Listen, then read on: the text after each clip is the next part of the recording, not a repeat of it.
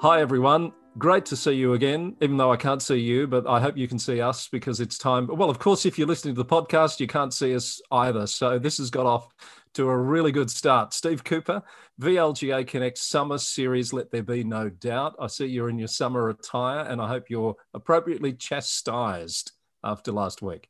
Well, Chris, I've had to go back down to Wilson's Prom, as those who are viewing, not listening, will see. And it's interesting, if you could see the vista of Tidal River behind me, it hasn't changed a bit. The same campers are still there. We've got the same weather and my laptop's in the same gum tree with a direct line of sight to Mount Oberon.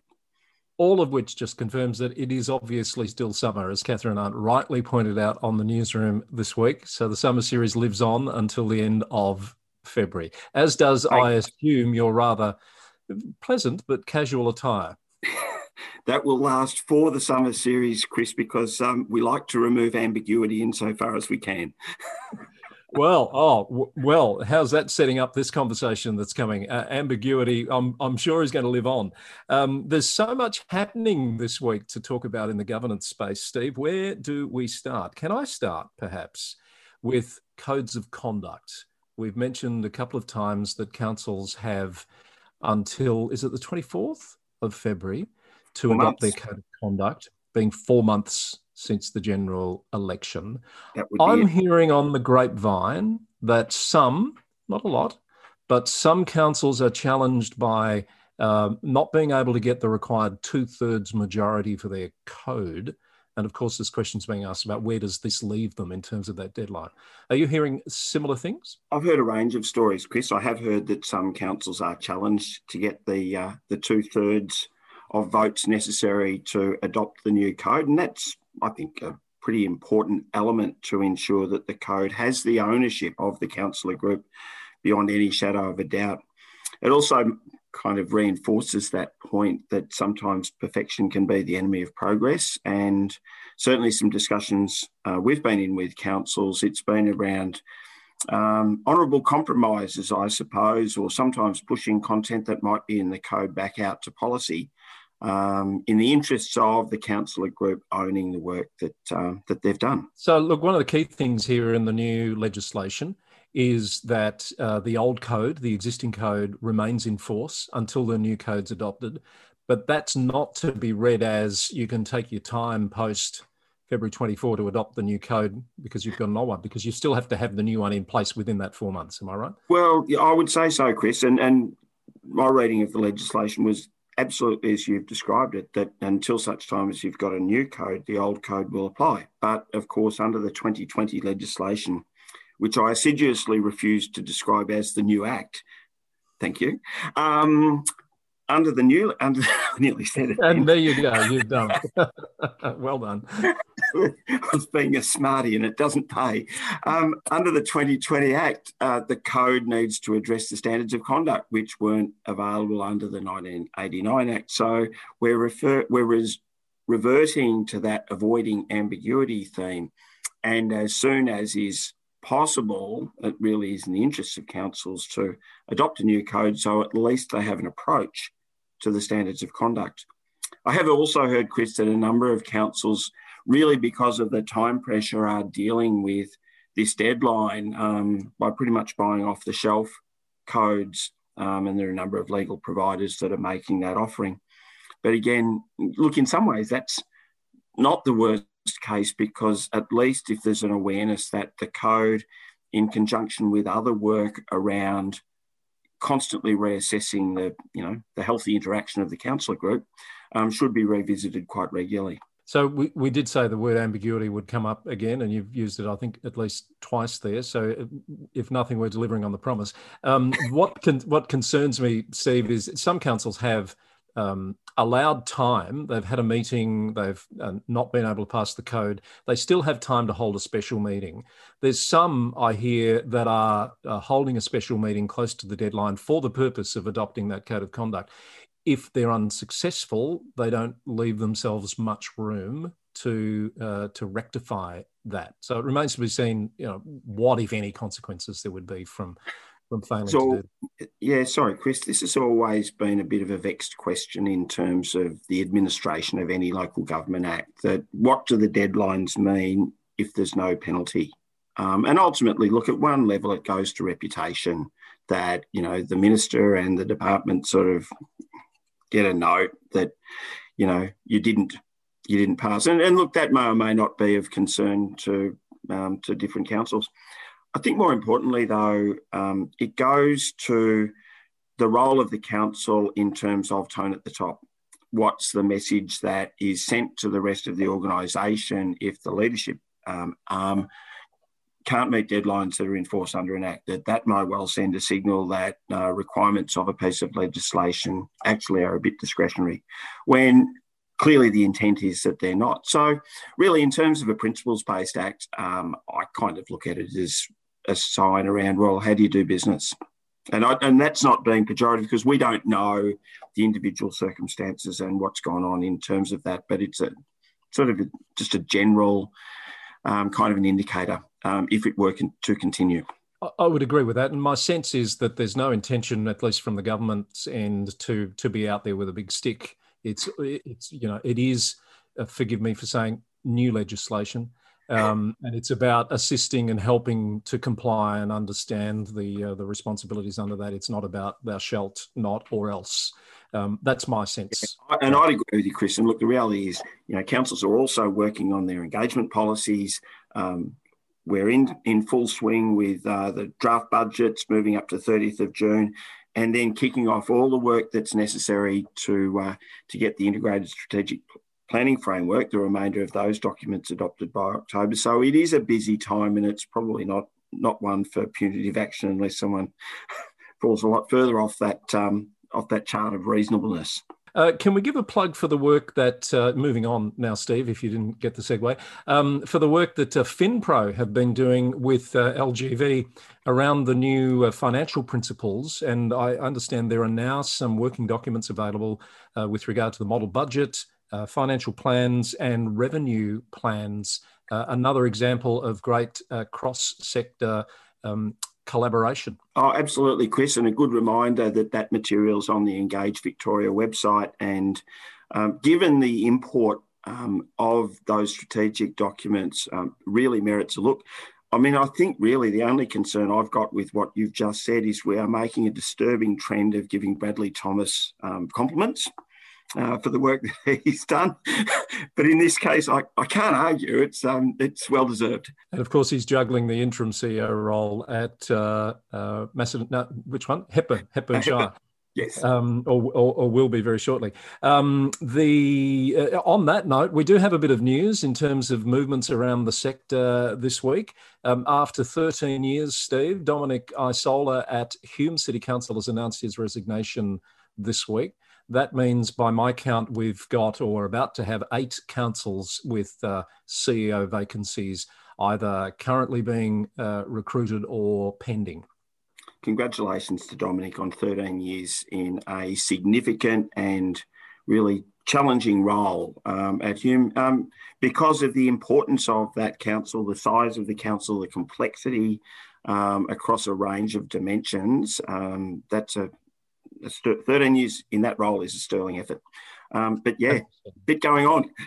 Indeed. And look, last time we did the scorecard, we missed, I think you suspected, but I missed West Wimmera off the list. That was the missing one. So yeah, and I think in the interest of avoiding ambiguity, Chris, we made a call that we would share the blame for that. Not that we're in a culture of blame, but that we both needed to take responsibility and accountability for that omission. Indeed. Another little bit of news that you may or may not have heard this week, Steve, is that LG Pro, Fine organisation, the peak member organisation for professionals working in local government in Victoria, has announced its new Chief Executive Officer, and that is Jill Brown, who's coming from the Australian Local Government Association in Canberra, starting after the long weekend in March. I'm particularly delighted to hear about that appointment, and I'm looking forward to Jill taking up the role. Well, it's been a seamless transition. I can't quite think of who the interim CEO has been, but apparently it's gone quite well under the interim CEO. Congratulations to Jill and to the board on that appointment, and all good wishes for LG Pro into the future. An important role. That's all the news and gossip I have, Steve. Now, let's get back to important VLGA business. I know the induction program has been continuing and you're at the forefront of delivering that. What are the sorts of issues that you're picking up that are perhaps challenging or exciting new councillors? Yeah, done a bit of code of conduct work during the week, Chris, which has been really interesting with a council that has got on the front foot and a group of councillors who'd had a strategic weekend backed up for a 2.5-hour discussion on that real detail as to how they would best address issues in that really important informal stage. Got to do some work with Melissa Scadden from Justicia Lawyers on that, and I think really an exciting piece of work that we're able to do there.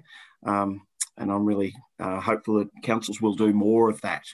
So that's been really interesting. The other thing, working with a couple of other councils, the topic of councillor expenses has come up, and we won't necessarily remove all ambiguity on this, Chris, because in the finest spirit of sort of bureaucratic speak, the response in a lot of cases will depend. It will depend on what the council's policy describes as a duty. And of course, the policy can't countermand the Act.